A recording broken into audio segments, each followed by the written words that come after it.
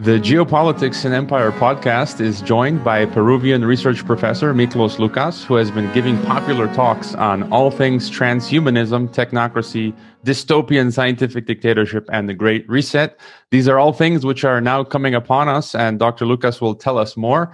Gracias por acompañarnos hoy. ¿Cómo están? Well, thank you, Herboye, for that introduction. Estamos bien. We are fine. And I'm happy to talk to you about any things of interest for you and your audience. All right. I wanted to start with something I heard you say on a recent interview that you gave to LifeSite, I believe. And I feel the same way. You said that you don't want to waste your time researching for papers where you have to comply with, proper pronoun usage and political correctness in journals, papers which will be read by only you and your mother, that you want to do something more impactful, such as writing your book with full creative freedom and putting your material out on YouTube and social media. I've met prominent academics in the field of international relations who've not only lost their jobs for telling the cold and hard truth, but have been blacklisted. And, thus other academics saw what happened to them and then they were intimidated and shut up. I taught in academia and I felt restricted in the same way that you described, but I could care less. And so, I did have classes taken from me as a result of sticking my head too high above water. And so I started this podcast and have reached many more people than I ever did teaching and find this freedom more fulfilling. And you said that you don't care about being called a conspiracy theorist and know that carving your own path means you'll be shunned by mainstream academia, which is part of the establishment anyway, so who cares, right? And so I feel that this is an important point, this is strength and courage, which is something more people need to do both at their workplace and in their daily lives. So could you just speak to this before we get into the Great Reset?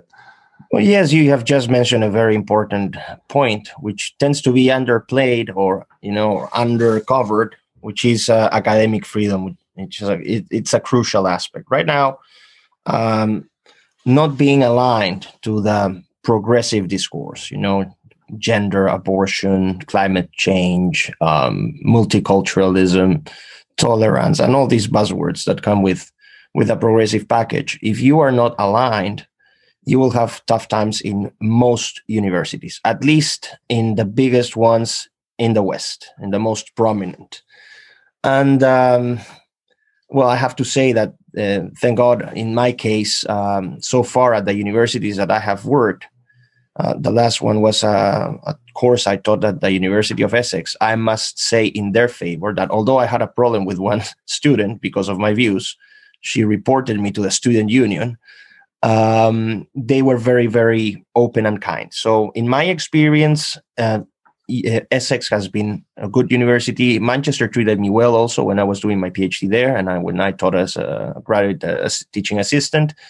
At ESAN in Peru, where I was also a professor at the business school, academic freedom, although my views were not so popular among professors, not among the students. This is very interesting, And in my current institution, Universidad de San Martín de Porres, I have full academic freedom, which is good because in this university, which is a leading private university in my country, there are views from everyone. Every view is we have progressive, we have Marxists, we have right-wingers, we have everything. That's what universities are about. This is the concept of university, universitas, the universe. But yeah, in terms of publishing, I have published a book chapter at a leading publishing company, Edward Elgar. So, about science, technology, innovation in Peru. I have published a paper in a respected journal. But again, as you say, there are two considerations. First, academic freedom, which means intellectual freedom. You are subject to so many senseless criteria for publishing, using pronouns or using inclusive language, or, you cannot openly discuss certain topics because it will not go through the peer review process. This. And the fact that you work so hard to do a piece of research that is so tiny and so irrelevant at some point that you ask yourself, why am I going to spend 2, 3, 4 years from the moment I start the research until I get the paper published, going through 5, 6, 7 rejections for something that no one will read? The world right now is in a very, very crucial moment. And the gap between the ones who know and the ones who don't know keeps increasing as everything. There's asymmetries of information, asymmetries of power, asymmetries of political power, financial freedom, and asymmetries of education. So then again, this say of universities becoming ivory towers is more true than ever. Is more true than ever. And not only that, besides being totally disconnected from reality with these discourses, this dominant narrative of gender equality, feminism, things that are so unimportant for the day-to-day lives of many people who have to cope with food security, with shelter, with health. So, whatever, if you use or not, the rainbow flag is absolutely irrelevant for them. Then you come up and say this academy is totally detached from reality. And the other thing is that science, and I wouldn't say science, truth has been subjected or has been overcome or surmounted by politics. And this is a fact. This is undeniable fact. And it is, and they say, what's the proof? Well, it's very simple. Everyone talks exactly the same. What other proof do you want? So considering the fact that we need to reach to many more people, the need to democratize education in the proper sense, the need to spread opinions that are challenging, because that's where progress comes through, challenging points of view. And the fact that I don't want to spend 2 or 3 or 4 years more dealing with one paper, which will be read by my mother and myself, took me to this road. And to be honest, when they brand me conspiracy theorist, I really don't give what, because I prove it in the ground. Come and debate with me and show me that you are intellectually superior or more well prepared than I am, and we will see who wins in the battlefield of ideas. Yeah, I totally agree, and I've had the same experience. You can call me. I have enough self-esteem. Like, I don't care what I know who I am. I don't care what you call me. And as well as what you talk about food security. I mean, I've traveled the planet. I've lived in the deserts of Mongolia and Kazakhstan, in Europe, in the Americas, and as you say, like, the principal thing that people care about is food security, shelter, and just getting by. And they have enough trouble with that they don't care about other things. So I've seen with just all of these population groups that I've lived with, that's their primary concern, and they don't care about, like, as you say, these other secondary things. Priorities are turned upside down, and I really don't care. I always check who is criticizing me, not only in terms of their academic origins or ideologies, but also where the funding comes from. That's very simple. Yeah. All right. So we face before us this beast of technocracy, which is scientific dictatorship. It's transhumanism repackaged as the Great Reset, and you've been talking a lot about this. I believe you're writing a book about this. That you said you're waiting to see how the U.S. election turns out before you get it published. But I've been waiting for this moment ever since I was a child, and not something that I've been wanting to happen, but just I've been reading about this. I didn't think it would come so soon. As a youth, I voraciously read, dystopian literature, and perhaps because I have a biblical worldview, and as the Bible paints an image of the end of history, it tells us that one day there will come one single global authority that will absolutely crush the nations and the peoples of the world. It says that people will have to submit to some kind of global beast system and all that it stands for, or not be allowed to function in society otherwise. And this kind of paints the picture of a dystopia and scientific dictatorship. On this podcast, we've interviewed technocracy expert Patrick Wood, who details how the scientific dictatorship movement really took off in the 1930s, and how people like Elon Musk's father was a part of this movement. And so there are many levels to this, the political, economic, sociocultural, religious, and your expertise, technological, your expertise has been tying these things together. So where do we begin, and where would you like to begin in deconstructing this system now rising before us? Well, because of its complexity, you can start actually anywhere because it reaches every aspect of our lives, in every sector of our lives, in every productive economy, political sphere. This resembles my worldview is not within a biblical perspective. I am a cultural Christian, but I have certain doubts about the existence of God. But I'm still a philo Christian. So I fight alongside my Christian friends and everyone, my Marxist friends who are against this technocracy. Actually, if you allow me, in my YouTube channel, I think a couple of days more, in 2 more days, I'll upload a video with Diego Fusaro, a prominent Marxist Italian philosopher, who is exactly in the same line with us. So it cuts across, it's not a matter of ideologies. It's not a matter of economic views. It's a matter of who defends freedom, who is against this. It's as simple as that. Now, these what you call scientific technocracy. It can be given that name. You can also talk about techno-collectivism or techno-feudalism. Many, many different names. All will make sense. That's fine. It resembles, or it calls upon the ideas of Henri de Saint-Simon in early 19th century. Henri de Saint-Simon, he was a French thinker, and he came up with this idea that progress was inevitable and societies should be ruled by engineers and priests of science.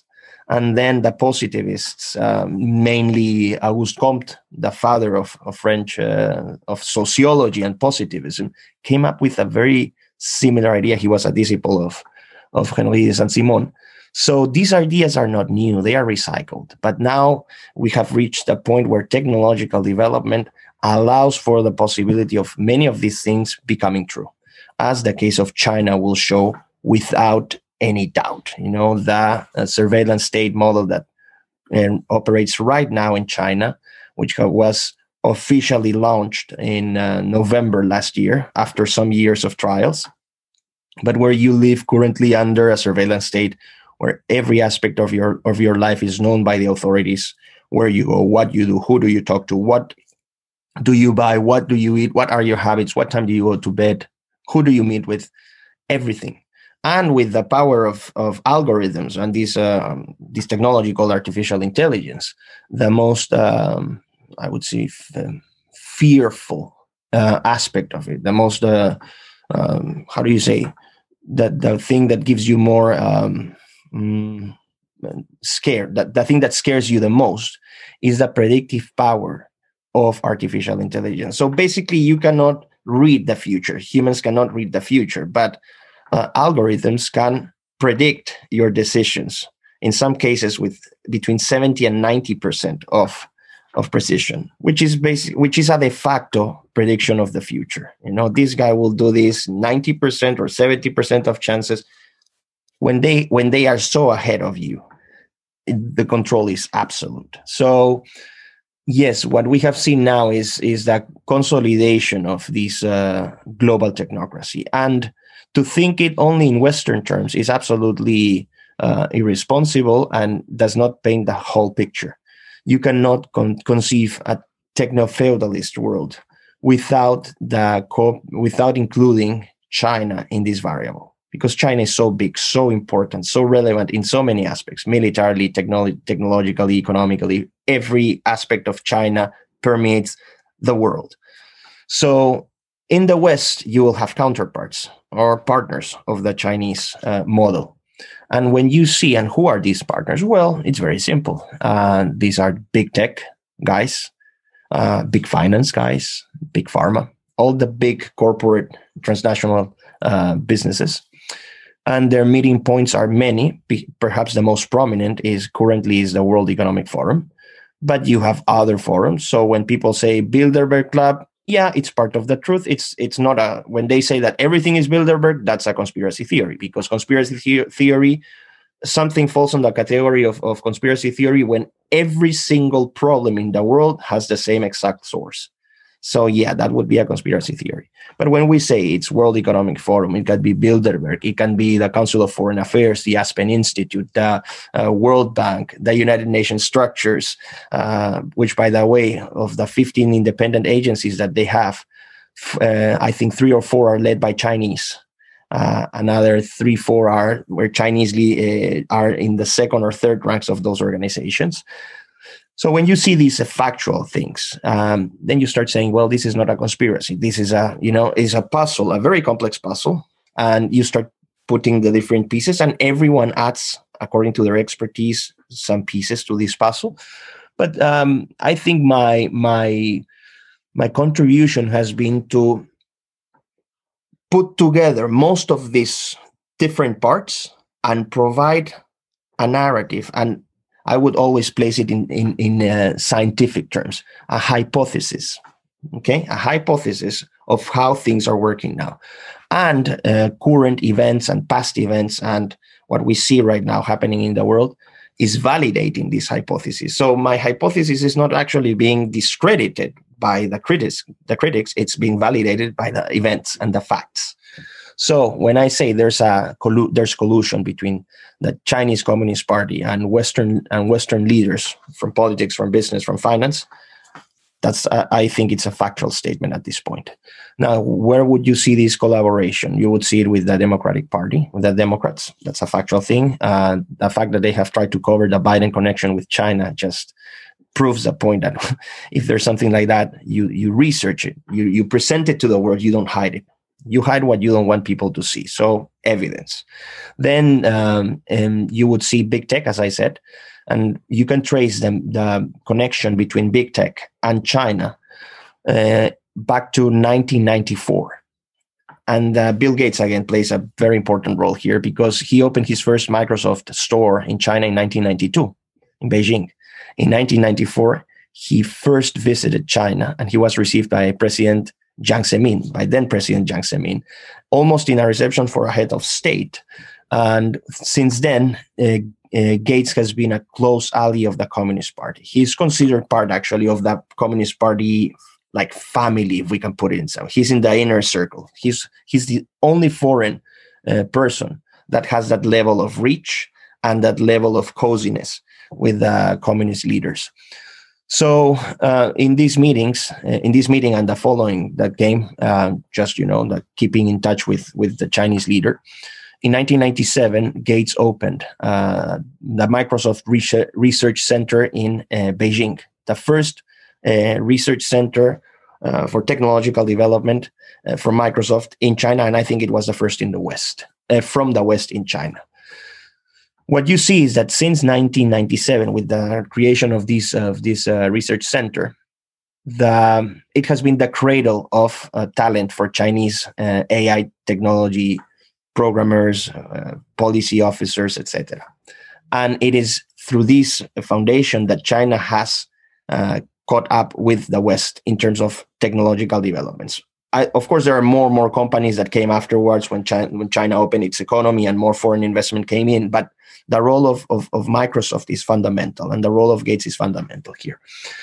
In 2000, I think it was in 2003, Hu Jintao was then president of China, and in his first state visit to the United States, this is very, very wide opening.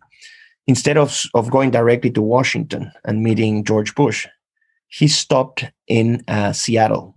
So he first visited Gates, and then he paid a visit to the president of the United States.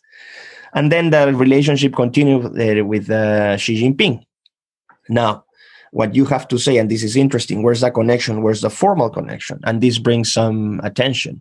I think it was in 2007 or 2008 that the first United States-China Internet Industry Forum was organized. And you will find some you'll find pieces of information on the internet, because this was a series of meetings that went on an annual basis until 2015. That was the last year. Oh, so curious.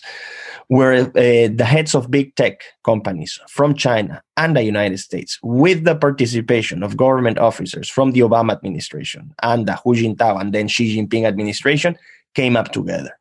They met in Seattle, they met in San Francisco, they met in Washington, Beijing, and Shanghai. Every year they would change it. Now, these meetings were closed doors, so we don't know what happened. But then what you see now, what is happening now, then you can understand what kinds of things they were looking for. And my hypothesis is that they were already planning how to automatize decision-making globally through artificial intelligence technology, cloud computing, 5G networks, all the technological infrastructure and the software that is needed to implement a model that is currently operating in China. And this has several implications because, of course, there are pictures. You can see all the leaders of Facebook, Microsoft, Amazon in the Chinese side, Baidu, Alibaba, Tencent. Xi Jinping even went to a meeting in I think it was the 2015 one, where he was greeted by Gates himself at Microsoft. So I think they talked about that. Now, what brings me to this conclusion? Of course, you have pieces of evidence, so you cannot say, "Oh, this is full proof of what happened," but you can still reach logical conclusions and you can infer. If we are talking in the language of academics, if they want to question what I'm saying, you can reach to logical conclusions and through inferences. Now, what you see is a very similar view of the world, of the term progress. They conceptualize and visualize progress in very similar terms. These are materialistic, utilitarian, relativistic, universal, and scientific. Not scientific, but scientific, where you transform science not into a field of inquiry, but into a religion. And the heads of the Chinese Communist Party are engineers, so they have a very pragmatical way of thinking, such as the same way of thinking that big tech and big finance people are. So what they share is this very, very similar view of the world. One under the model of the Communist Party in China, where the state controls everything de facto, because you will have big tech companies, but Jack Ma has to be a member of the Communist Party and has to ask for permission to Xi Jinping if he wants to do anything. And he will operate and he will be fine if he becomes an ambassador of the regime, as everyone in big tech companies in China has to be. If you don't want to play under their rules, you will be out immediately. So it's a very strong rule there. And the Chinese have access to all the databases of these companies. When they decide that they want to see something, they will just click their fingers and the information will be there. But on the West, I will just quickly. But in the West, it's different, because in the West, while you have all these big tech companies, especially the ones at the frontier of artificial intelligence, like Amazon, Google, Apple, Facebook, Microsoft, what you will see is that they own the technologies. It's not the US government. It's private companies. In China, yes, it's private companies which develop the technologies, but it's the state that de facto owns those technologies. So what do you do in the West if you have a government that goes against your interests? They were expecting Hillary Clinton to win in 2016, so they would go alongside this great reset in 2016. It didn't happen. So that's why they were so committed to destroying, undermining Trump's presidency. Russia, collusion, a fake thing, Ukraine, impeachment, the protests, everything. Plus, they share the same enemy, the trade tariff wars between the United States and China. So same enemy, same views of the world. What happened was that they had to undermine the presidency, yes or yes. So 2020, it was the year where they would recover this. And what you see is that while in China you have this Communist Party, in the West is big government. They rent it or they destroy it. And they rent it through their politicians in the Democrat Party, which is a factual statement also.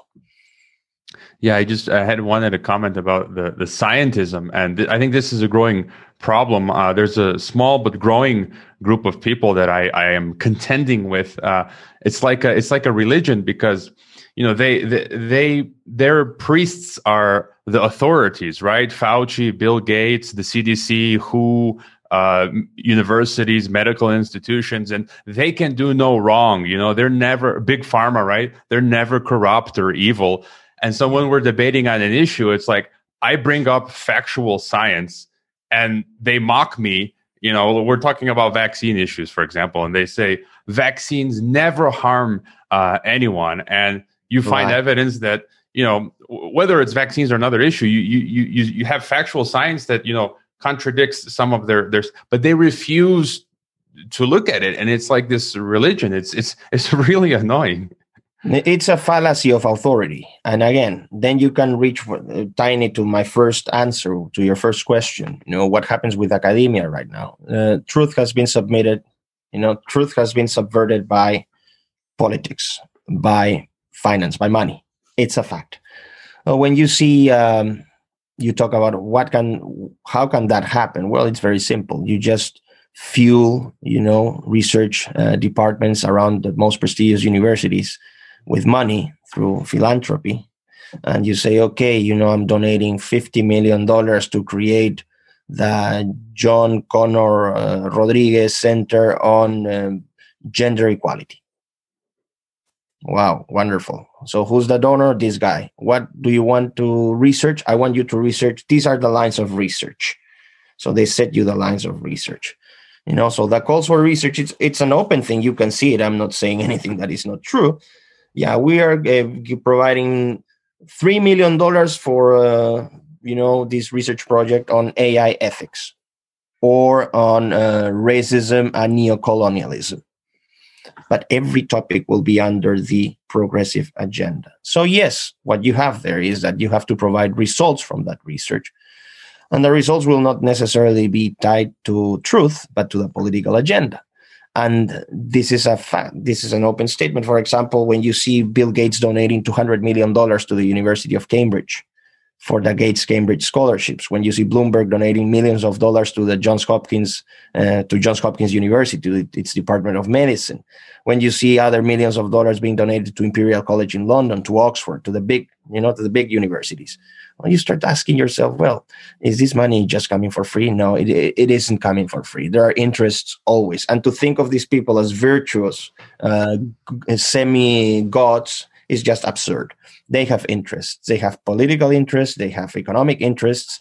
And they have messianic interests because they perceive themselves as semi-gods or even gods. And they know better than these masses of idiots that, we have to control because they are destroying our planet. So, yeah, when you see those things, I really don't care about the science. When they say, oh, we love science, you should believe in science. I was an alum, a student of Sir Roger Scruton, the late philosopher. I attended one of his summer academies in England. And I will never forget when he said, because I asked him this question, and he said, well, science is a wonderful thing. Through science, you can reach objective truth. But science does not have all the answers because science does not pose all the questions. And this was a fundamental refutation. Now, if you conceive the human being as from a utilitarian and materialistic point of view, yes, you will think we are all reduced to matter, and what just matters to us is eating, sleeping, producing, consuming, and just like automats. But human beings are more complex than that. There's a transcendent view of the world, and we have spiritual needs, which is a very non-scientific term for these people. But it's a fact that people have existential questions. They ask themselves, for example, what is my purpose in this life? Every single human being has asked that question at least once, and you will never find an answer through the scientific method. Sorry. And that single question is a huge black swan, if we talk in Popper's terms, an enormous black swan that disproves, that falsifies this theory that science has all the answers. So, yeah, I don't care if you come up and say, "Oh, I have a PhD in whatever from Harvard." I really don't care. Show me what you have. I'll judge you in terms of your academic quality, in terms of the quality of your arguments, but don't shun me your diploma. I also have a diploma, but I'm never holding, I have a this. If they ask me, I say, okay, my presentation is this. I always say I'm a professor at University of San Martin de Porres. You are judged in the merits of your arguments, as simple as that. And academia right now is totally polluted, or mostly.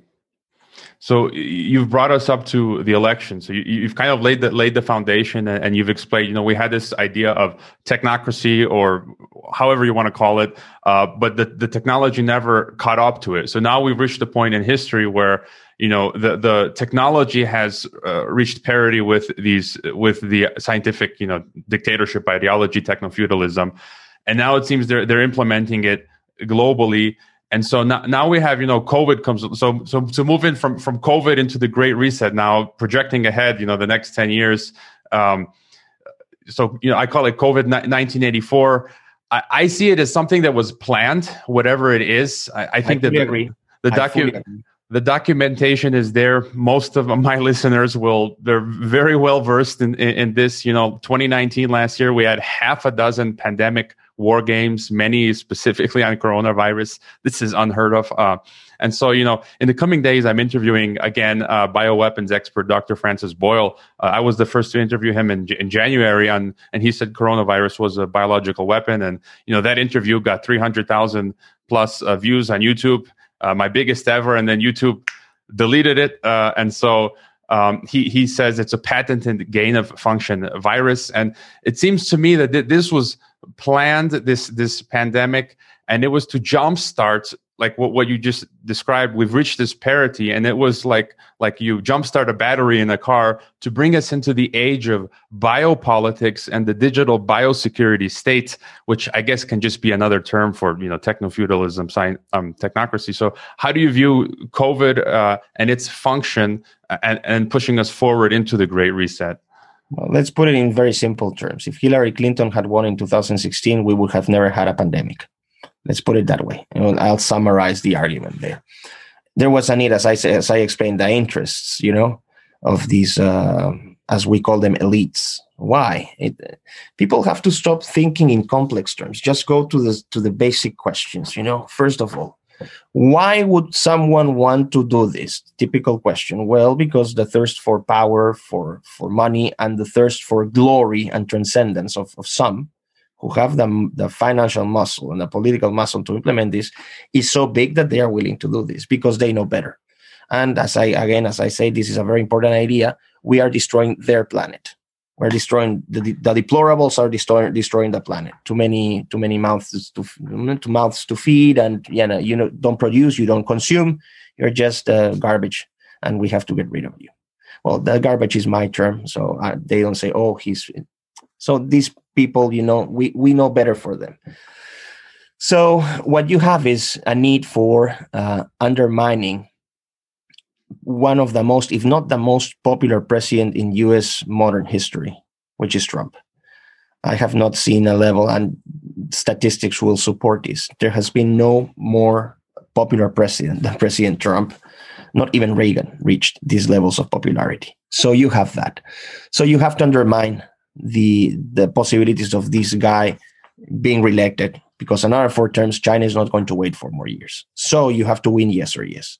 And I can say right now confidently that in the very, very unlikely scenario that the Supreme Court accepts, because they have accepted the Texas lawsuit against these 4 states. In the very unlikely situation that they rule in favor of Trump, I can guarantee you that they will not accept that result, because they don't accept any other power. The agenda must be implemented, yes or yes, no question about that. Now, what you see is that the conception of this world, as a global village, you have to concede 2 different models, the Chinese versus, the Western elite. But they control and manufacture the technologies. First of all, they have both of them have a total disdain for democracy. Proofs abound.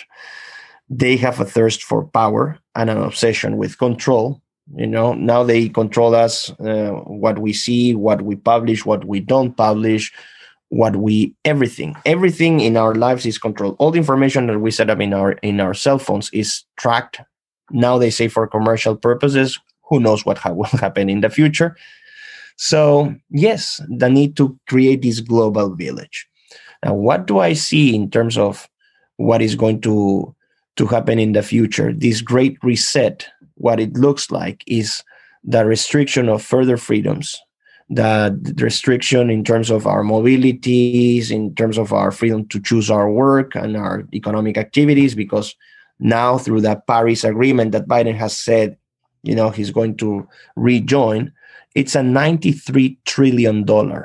Listen to this number, $93 trillion budget plan. The US GDP last year was 19.4 trillion. So you are talking about something that is 4.5 times the US GDP's output. So it's absurd. If you really wanted, with that amount of money, you would literally solve human hunger forever. Like forever, But then again, what you see is the need to create this, for me, which is that, let's say, the umbrella agenda, which is the environment, which provides a justification not only for surveillance or sociometric control, but this also has a component of biometric control. Sociometric from the outside. This Yuval Noah Harari has talked about this. Surveillance outside of our bodies, so cameras, drones, face recognition, voice, speech recognition. But biometric surveillance, this is, people start speculating here with nanobots but at the end, microchipping exists. Nanobots are technically possible. And we can think of, certain chemicals or particles that can be injected into our body and then perhaps react through an X-ray screen. Who knows? The technology makes is possible. So it's not only conspiracy theories. Why are we distrustful of these? Because they have been so dirty and so non-transparent in every single aspect of this COVID-19 ride. They have, censorship. It's a factual thing. We're not conspiring. It's true. If you dare to say something against, the dominant narrative, something that is based from experience, not from words, but from factual, empirical experience of millions of people who have been losing their jobs, who have family members that have died, whose livelihoods will be forever destroyed. That is not important. What is important is the narrative. So then you say, things are not working here properly. What I see then is a restriction of further restriction of our freedoms, not only where we will go or what we will do for a living, but also our consumer options. I forecast, and this is another hypothesis which time will have to prove. Unfortunately, I hope I am absolutely wrong, that eventually, supermarkets will start seeing a restriction in the variety of products that they offer. So you can expect meat disappearing at some point because, the cows and the methane and the whatever, or animal cruelty, legal rights. And there's a whole stream here through practical ethics. And Peter Singer, I recommend that you check out the works of that Australian philosopher, where we are placing humans at the same level of animals, and we are all having rights now. So we have been downgraded to the category of animals. Then restrictions, for example, in our thinking, censorship. So yes, and of course, the pleb, the global pleb confined to these smart cities. Smart means a violation of your privacy. That's the translation. Smart means they are raping your privacy. That's the translation. So confining these in these smart cities, which will be like, a kind of Victorian housing in England in the 19th century. Every single one will have like a little, and we will, because they say it's inclusive. Yes, we will all be included in this smart village. It is inclusive. It is what they say, inclusive, equality. Yes, we will all be included and we will be equally surveilled and equally living in the same equal conditions, and sustainable, of course, because we will be contained in these cities and the forests and everything will start growing. And these people will just have their jets and their private yachts, and they will go in their $120 million yachts, to these unspoiled lands and seas where they will see the whales, having all these feast in their yachts, and not seeing the deplorables because they will be confined in these smart cities. That's my hypothesis. And the other thing, it's very, very telling. I don't know if you are aware of what happened in California, these lockdown rules. Well, of course you must be. This strict lockdown that has come to California. And you see, it doesn't make any sense. Why are they confining Californians so badly? Because California is a wonderful place. I've been there many times. Beautiful beaches, wonderful, weather, good food, but it's full of deplorables. So you make it really expensive. You make it really expensive, or you destroy the economy of the people who still, grip into the state because they want to live there. It has been their homeland for how many decades? But you have to get rid of them. Too many people, 40 million. We have to move them. The fires, it's always the fires. Yeah, move them, behind the mountains. Behind the mountains, because we want this corridor from San Diego to Seattle. We want it clear. Sorry, you can say, oh, you're a conspiracy theory. Sorry, the facts are telling me this. How many people can stay now in California if you are paying such high rents and if costs of food is so high? Why is it so expensive? Because they are artificially killing the economy. As simple as that. And your vision of the future, I would agree. 6 months ago, I spoke with the renowned Jewish historian Edwin Black, and he painted even starker picture than you. He said the future, he calls it the algorithm ghetto. So, like Jews were put into these physical ghettos. He calls it the algorithm ghetto. And he says, like these smart cities, the governor, where I'm living is the second biggest city in Mexico. And the governor, I have the official reports, like you say, it's not a conspiracy theory. I have the official reports from the Rockefeller Foundation that says resilient cities, where are resilient cities, receive funding from Rockefeller, World Bank, all of these big organizations to remake the city. And it literally says in the report, cashless city, pre-crime. It says pre-crime, smart surveillance city. And exactly what you said, it's all documented. And as Edwin Black says, it's going to be algorithm ghetto. And we're already seeing people who they've had all of their social media terminated. They've had apps such as Uber. They're banned from using Uber or Airbnb. So, they can't stay at hotels. They can't move. It's really a nasty future. And so just kind of my final question is, in terms of battling or resisting, or as the X-Files once said, fighting the future, there are two camps. One group is optimistic that we will turn this ship around as humanity has in history. And the other camp that, this is the true end of history, the final revolution, as Aldous Huxley stated, and perhaps, the biblical end times. I'm in both camps. Okay. I feel that this scientific dictatorship is inevitable, yet that by no means, will they drag me into it peacefully. I'll be going kicking and screaming. And it's, our duty to fight back regardless. And, H.G. Wells prophesied in his book about the New World Order that many upstanding citizens and people would die resisting and fighting this world state. And so, my current plan is resisting, figuring out how do we survive in this dystopia that you laid out, up until the point of death if necessary. And, from your travels, research, talks, experience, how do we individually and collectively resist or fight against this? Well, one thing to consider is that the risk of the losers, or the fact is that if you lose, your version of history will not be portrayed. It will be the version of history portrayed by the winners. So one piece of advice, which might sound very simple and very unimportant, is record your writings or print them. Have them in printing. Just have a record of history in writing, in physical documents. Do not set everything on the net, because they will just take one delete button and your history will be erased. It's a very, very dark future, and that's why I have committed myself so deeply into this task. Which is very, very ungrateful, because you pay much more than you gain from this, and your payments are in every aspect of your life.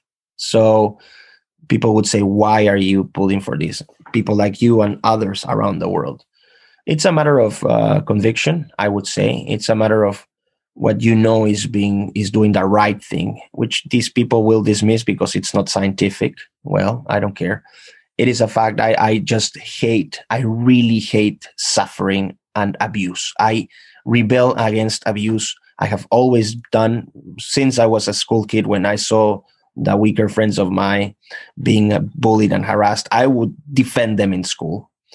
And I just can't stand this. I cannot understand how such levels of greed and ambition and vanity have taken a group of people to think that they can decide for all of us. And this whole climate change and resource depletion thing is just BS, plain BS, because the world is so massive. And just to put it in very simple terms, okay, we live in the surface of the world. What happens if we go 100 meters down into the ground and we start exploiting the resources in those 100 meters down? It just doesn't make sense. And we have the technologies right now to replace, and the knowledge to replace what we have harvested. So why don't spend that money in, training people in the developing world to make sustainable use of the resources? Because, of course, I want to be very clear. I am also in favor of protecting the environment. I recommend everyone to read this wonderful book by Roger Scruton, Green Philosophy, and where he explains, the environmental cause is a conservative cause. It's not a liberal one. It's not a Marxist one. It is at a core a conservative cause. And actually, when you read the definition of sustainable development from the Brundtland Commission, it is Edmund Burke paraphrased. Make use of the resources so for future generations to not have problems. So that's basically the intergenerational association that Burke made. Your commitment and your duty to the generations that came before you and the ones that are going to come. So we are in favor of that. I am against injustices. I'm against discrimination. I think gay people should have legal rights just like heterosexual people should have, but respecting the institutions of heterosexuals. If you want to, live your life with another person, that's your situation, that's your decision, but don't prostitute the institutions. Don't deconceptualize them because it's not meant for you. So I would share, against animal abuse. We are human beings. They have portrayed all the opponents, the critics, as nasty Nazis, misogynist, patriarchal people. That's a bunch of BS. So that's what motivates people like you and me, I would say, to do this fight. What can we do? We can get into trouble, so I will not get you and me into trouble because But yes, what you are thinking that you can go through a very peaceful way, which I would always advocate peaceful resolutions of conflicts. But there's a point, and I recommend people to read another book so they can frame it in theoretical terms. This wonderful book by Douglas North, Wallis and Weingast. It's called Violence and Social. That was by North, Violence and Social Orders, where he explains how factions compete and they form dominant coalitions moved by the distribution of rents. It's a wonderful theory that makes sense of, that explains what is happening now. So what you would see is, that dominant coalition has closed every possible institutionalized democratic way to deal with problems. They are suffocating people in poverty, in misery, in disease, in lack of hope, in ignorance and misinformation. What do you want? How do you expect people to react? And this is not the minority. This is the vast majority of the population. So what do you expect? Do you expect people to just bow and say thank you, master? I'm sorry. Well, we will try to talk. We will try to go through these means, very civilized, dealing with very unfair and very authoritarian measures like deletion of accounts or censorship of content, which is not misinformation. It's not. It is information, and it's points of views that are different. But if those roads are closed, what are you left to? I mean, it's not that I am even advocating for it. I would say, please don't force people to do this, because you are putting so much pressure that pan at some point is going to blow. And I don't have to be a scientist to explain this. Anyone with common sense would reach to the same conclusion. So I hope that doesn't happen. The media, big tech, and the governments under the services of this progressive agenda have been very, very active suppressing content and misinforming people of the reality. But the reality is, and you can start feeling it in the streets, in every single country, at least friends I know and the place where I live, people are getting fed up of this. And they are not going to take it anymore. So I don't know. I don't want to say what has to be done, but when your home is threatened, you defend it. All right. We'll leave it there. And definitely, hopefully it doesn't come to that. I will post the links to all your sites in the description. Is there any particular website or project that you want us to know about? No, just my YouTube channel. It's my main communication source of communication with my subscribers, with the friends that follow me. And I would say my YouTube channel. I post content mostly in Spanish, but I have some videos in English. The next one is coming in English, so you can have a look of what I've done. But basically that, no? I'll be sure to share that upcoming talk. So, okay, thank you, Dr. Miklos Loukas. Thanks for the amazing work that you do and the example you set of being brave, disregarding the slander thrown at you. It encourages the rest of us to follow suit. So, thank you for being on Geopolitics and Empire. Thank you, Hervoy, and warm greetings to your people, to your subscribers and followers. I hope you enjoyed this Geopolitics and Empire podcast and interview. I would like to remind you that our website is geopoliticsandempire.com, and you can sign up for our mailing list that goes out each weekend with the latest podcast and a long collection of important news headlines. It's good to sign up for the newsletter in case we experience censorship and deplatforming. You can help the Geopolitics and Empire podcast by subscribing to and interacting with all of our channels such as YouTube, Twitter, Facebook, Gab, Minds, and Steemit. You can also help us by leaving a rating and review on your favorite podcast platforms such as iTunes, CastBox, Stitcher, Spreaker, and so on.